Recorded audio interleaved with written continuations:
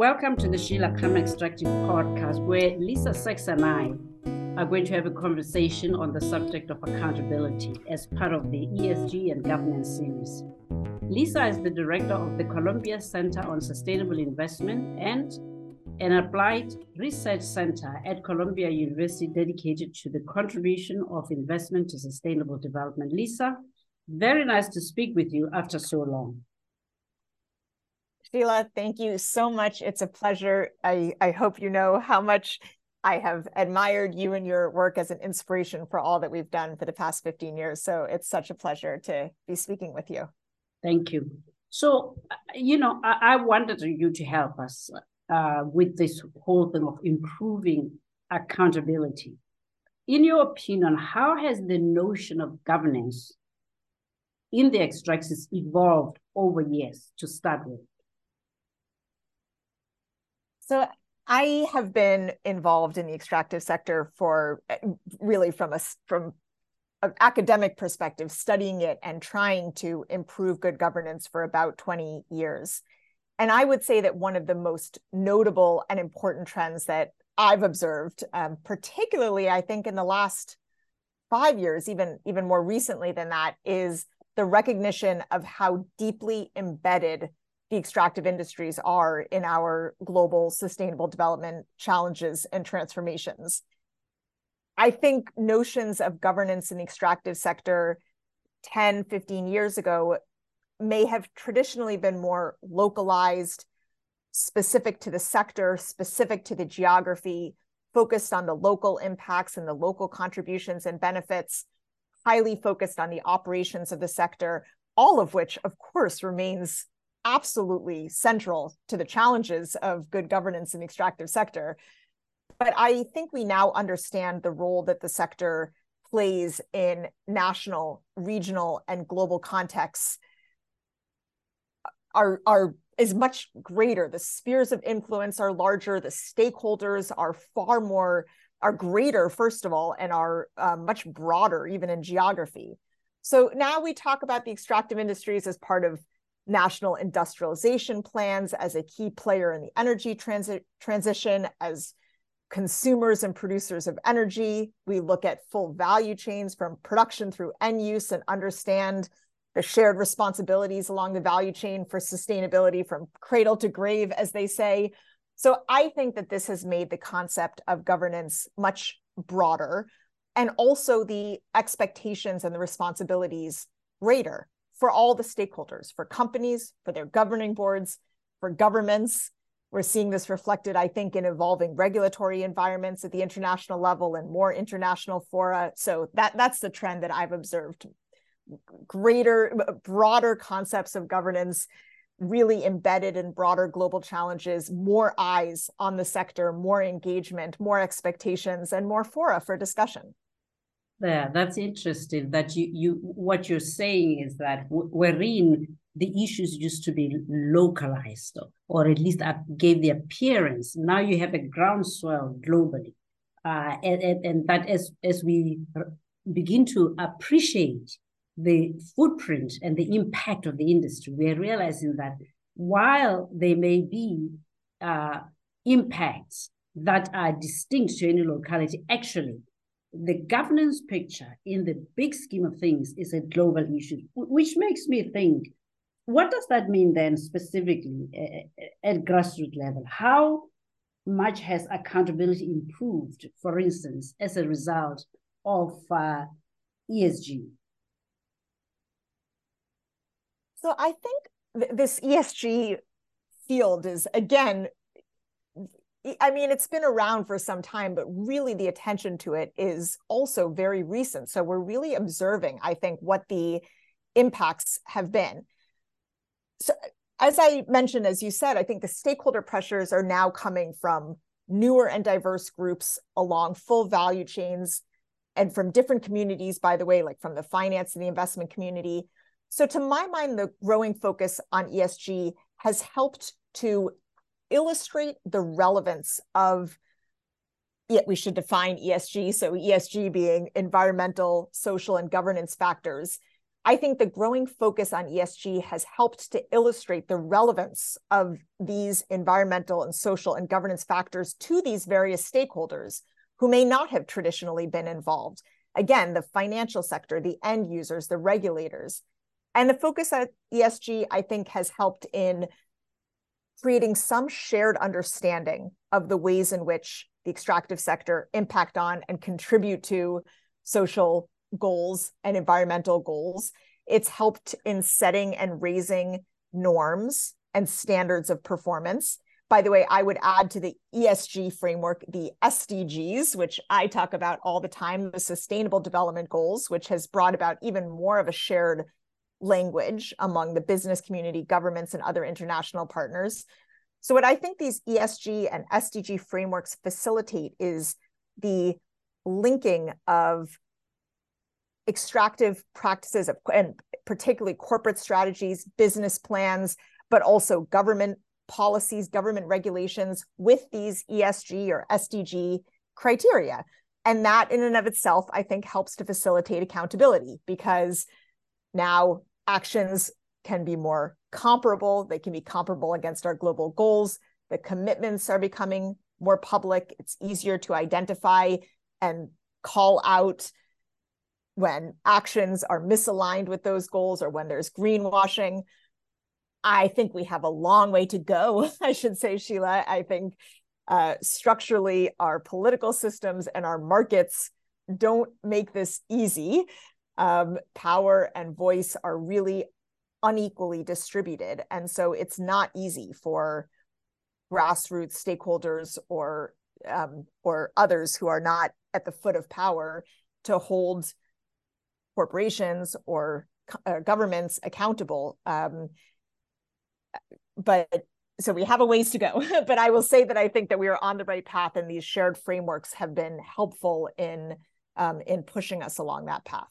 Yeah, I mean, I think one of the most important things you said is that the elements of ESG have always been around in some form or other, but that the pulling of the elements together, the elevating them on the agenda of corporate boards, but also the creating a standard by which ultimately we can measure the extent to which extractives are properly governed, the extent to which companies and governments are held to account. I think that's the key. It's not so much the invention per se, it is more the elevating and then the creating of the standards, which makes me think, when one listens to public discussions on climate change and energy transition, this notion of accounting to the public isn't, at least for me, bubbling to the top. Am I right? And why do you think that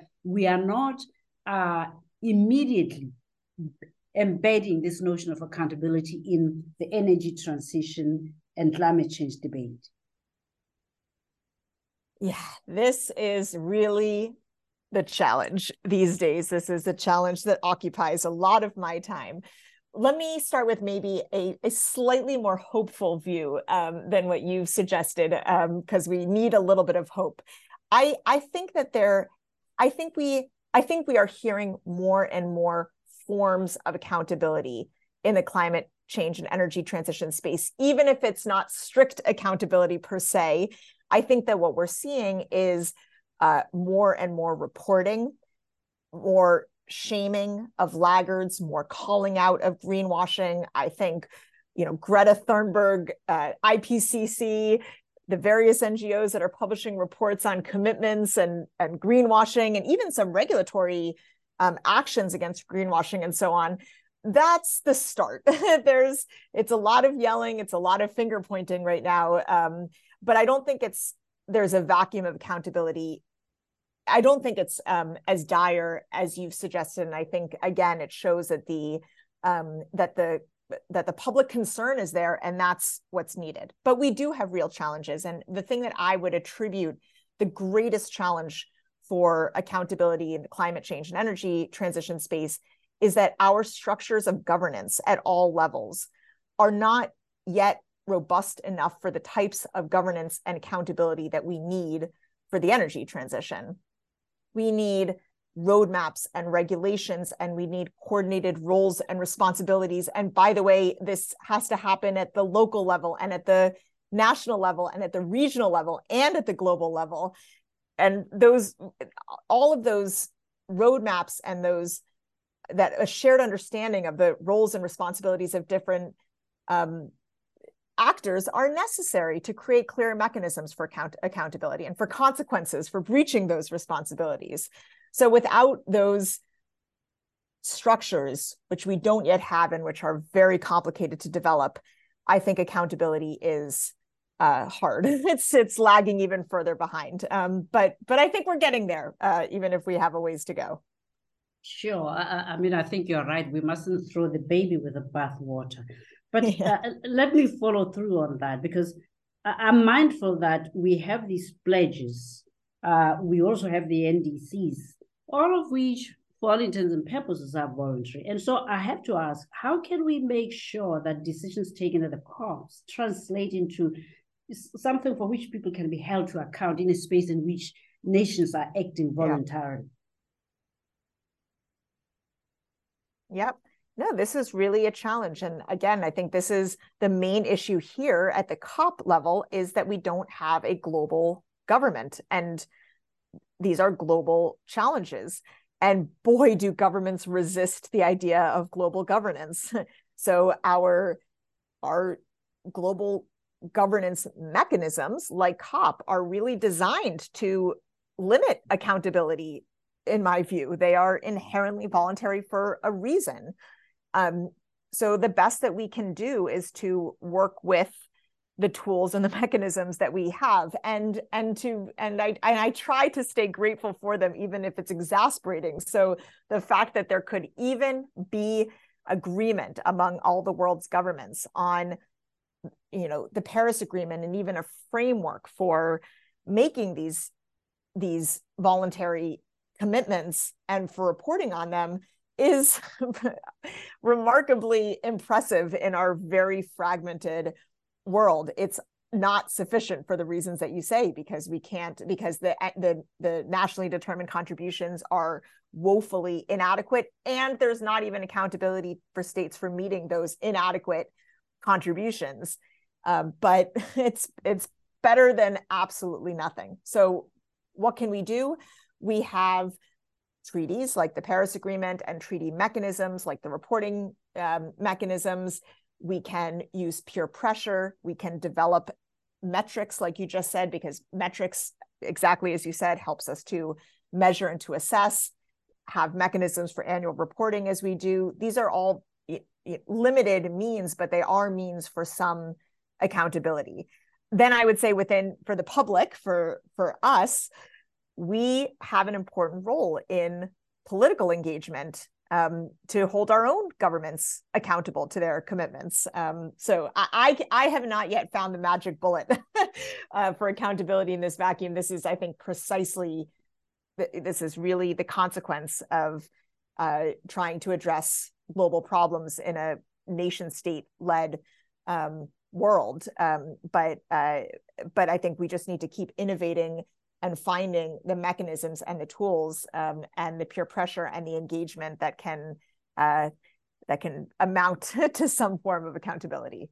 Sure, because I think what you are reckoning with is that we are debating globally, but actually governments act nationally. And therefore, ultimately, this gap between the global village and the 192 plus sovereign states is the challenge for how you bring it all together. Because when you go home, the conversations you have can sometimes be at loggerheads with what you have agreed to. But I mean, let's use a concrete example. Following the last COP, what happened was that some European countries went back, and in going back, decided they would recommission coal-fired stations. Should that, for instance, as a decision, should that have been a function of a massive consultation process, or should we just do business as usual? Does transition to clean energy call for different approaches? Yeah. No, so this is such a critically important point, because another fundamental basic truth and challenge, aside from the accountability perspective, which is itself critical, is that the energy transition itself and energy solutions require regional scale solutions, not just national, but regional solutions. So the EU needs an energy system. Southeast Asia needs an energy system. Sub-Saharan Africa, even within Sub-Saharan Africa, the geographic and economic communities, they need energy systems. The energy transition cannot take place one country at a time. So for that reason alone, again, aside from and in addition to the point on accountability for global impacts, but for that reason alone, there should be consultations, because there should be a plan that goes beyond the national level. But exactly as you said, when it comes to actual choices, even when we recognize that energy systems are regional, we are still in this system of nation states to a large extent. Well, almost entirely. The one exception is the EU, which has a regional structure, but even that regional structure requires unanimity among its states and still gives huge leeway to the individual countries. When it comes to coal, that's just a bad thing. That's just a real problem. There are other contexts in which in which the importance of consultation, I guess, is even more pronounced in some of these complicated areas. One being nuclear energy, I would say, because nuclear energy is absolutely a viable and probably a necessary part of a zero carbon energy system. But it has not only national implications, but again, regional externalities as well, especially hazards that are associated with nuclear power. So regional and global consultations not only make sense, but are absolutely necessary. It doesn't work for each country to choose its own path. But again, we're fighting against structures that are in international institutions that are poorly structured and adapted to the type of regional and global cooperation that's really needed for these challenges. So if one looks at the UN, the World Bank, the European Investment Bank, EIB, etc., the EU power of influence and finance is very concentrated then globally between, if you wish, the EU and the US. In these circumstances, how does the global public ensure accountability and public scrutiny where you have this imbalance and the ability to move forward requires financing? Are we going to find that we are fractured in the way we go forward because of geopolitical concentration of power?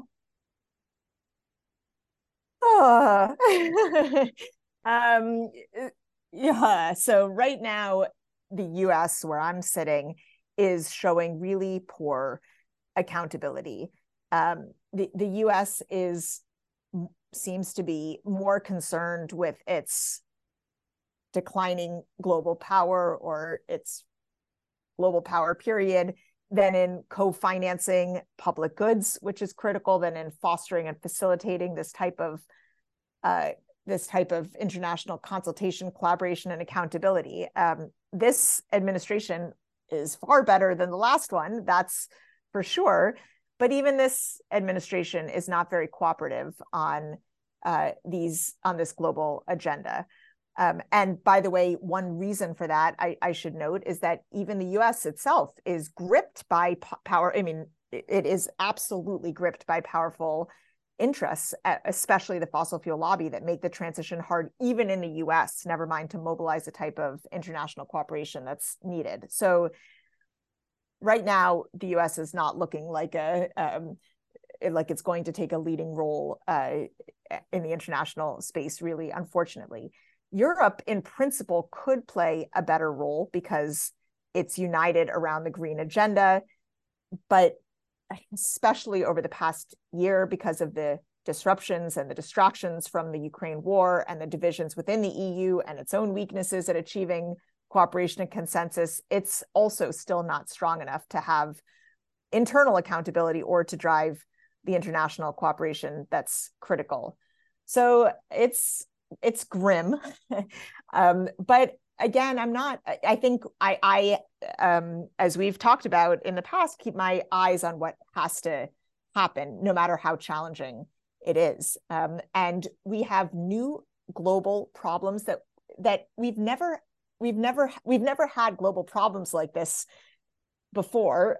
So we don't have the types of institutions that are needed to solve these problems. So that's what we need to be doing. We need to be diagnosing the problem. We need to be reinventing forms of governance to address these new and evolving challenges. And that's really hard because governance requires taking power away from some groups and giving it to others. So it's always difficult to reimagine governance because power is fought over and not reasoned over, as you and I have discussed. But that's where we stand on this now. I choose to remain hopeful, and I do see institutions that are taking the steps to fill these gaps or to strengthen the institutions that we have. I think inventions like the SDGs or the IPCC or the UNEP gap analysis or the Paris Agreement or even the voluntary contributions or the long-term low emissions development strategies, these are all attempts, in my mind, to change governance in a way that reflects the actual needs. So I feel hopeful. I also don't think the EU and the US will remain or even need to be the sole powerhouses of power in our global context. And I think power will inevitably shift. And we just need to create the institutions to foster the type of collaboration, irrespective of where power sits. Sure. I mean, yeah, it's you paint a difficult picture, which is one of hope and optimism, but also one that is facing very strong headwinds, in part because you've got this tension between the globe and the sovereign, and then within sovereigns, then you have geopolitical blocks, and then you have other, interest groups, which are the corporate. And it looks to me like in that environment, it's very difficult, one, to reach consensus. But even if you do, it's almost so diluted, isn't it, Lisa, that in the end, the consensus is very departed from where you started. Is that part of the problem, do you think? Oh, I do think that's part of the problem, but Sheila, I have to tell you, I spend every day ping-ponging between feeling very grim and then feeling hopeful and looking for sources of inspiration. So I think what you're saying on one hand is exactly right. I think there are pockets of innovation and progress that do get diluted and that get drowned out and that get overwhelmed by war, by the big interests, by everything other than reason and decency. So on those, in that reflection, I feel very grim, and I do feel like that every day.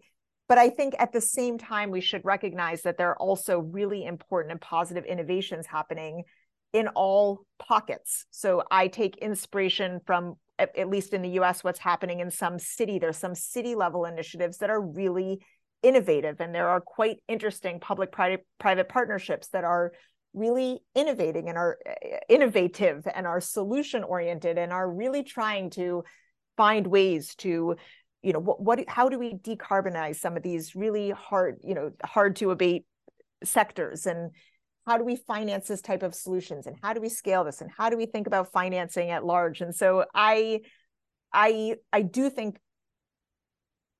it's a slog. It feels like a fight pushing the boulder up the hill, and the boulder rolls back every night. But I think that we can also look to these very real pockets of inspiration and progress and partnerships and regulatory developments, and see that, even if the boulder rolls back every night, I think we're making progress up the hill, if slowly. Yeah, I mean, I'm reminded that we're talking about governance, and in many parts of the world, and many institutions, the notion of democracy is seen as being one that helps keep those in power in check. But I tend to also think it can be a double-edged sword, because what it means is that you are moving from holding one government to account. It does what it does, and then another comes, they do this. And so I was wondering, I mean, given that governments come and go, how do we continuously thread this accountability thread from one administration to another? You made mention of the US administration, for instance, that the policies are quite different. Where does that leave you and I, where we think of this, the state as a single entity and not fractured between two opposing political views? Yeah. So first of all, I just want to agree with you, by the way, about the characterization of democracy, and just to say that, to my mind, the form of government is not decisive of the outcomes. There can be good parts of democracy and there can be real challenges with democracy. And I don't think other forms of government are necessarily anathema to good, decent societies in progress. So I just want to echo that. I think we need to be careful in what we're at least assuming that certain forms of government are going to solve the problems. One of the real problems we have in our form of democracy in the United States is what we alluded to in the absolute capture of government. Our politicians are beholden to the special interests that fund their election campaigns every 2 years, every 4 years, every 6 years. And that drives our policy. So we have elections, but the policies and the policymakers are absolutely reflective of and beholden to the special interests. So that's one form of democracy I would not suggest we export to the world. It doesn't work very well. And then, as you said, there's the other problem, which is that subsequent governments can unravel commitments. We had exactly that problem in the US with our last administration, that immediately unraveled commitments. Again, I unfortunately don't see any magic bullets, because governance and governments are some of the trickiest institutions to understand and to maneuver. Where what I do and where I have hope and belief is in public education, is in fostering forms of activism, is in fostering an emotional attachment for the public and for our leaders and others to understanding these issues and what's at stake. Because with all of the sustainable development goals, but we've been speaking especially about climate change, we all stand to lose from a lack of cooperation and progress. The impacts are not evenly distributed, but we all stand to lose. And the children and the grandchildren of every person on the planet, their future is at stake based on how we respond now. So I think what we can do is to ensure that the public is informed, is engaged, has the information, understands the importance of these issues. And the public includes these policymakers who should have the same, again, emotional attachment to these issues. And again, I have reason for hope there, because public opinion ultimately matters to all governments in all shapes and forms. We just need to encourage and foster and support the type of engagement to make sure that those voices and those informed voices are heard. That's fantastic. I think on that note, a very strong call to action. We will end today's discussion. As always, Lisa, was insightful, and I'm sure that we will speak to each other again. Thank you very much for joining the Sheila Khama Extractive Podcast. Thank you, Sheila, and for all you're doing to keep our public informed and engaged. It's such a pleasure to join you today, and I look forward to the next conversation.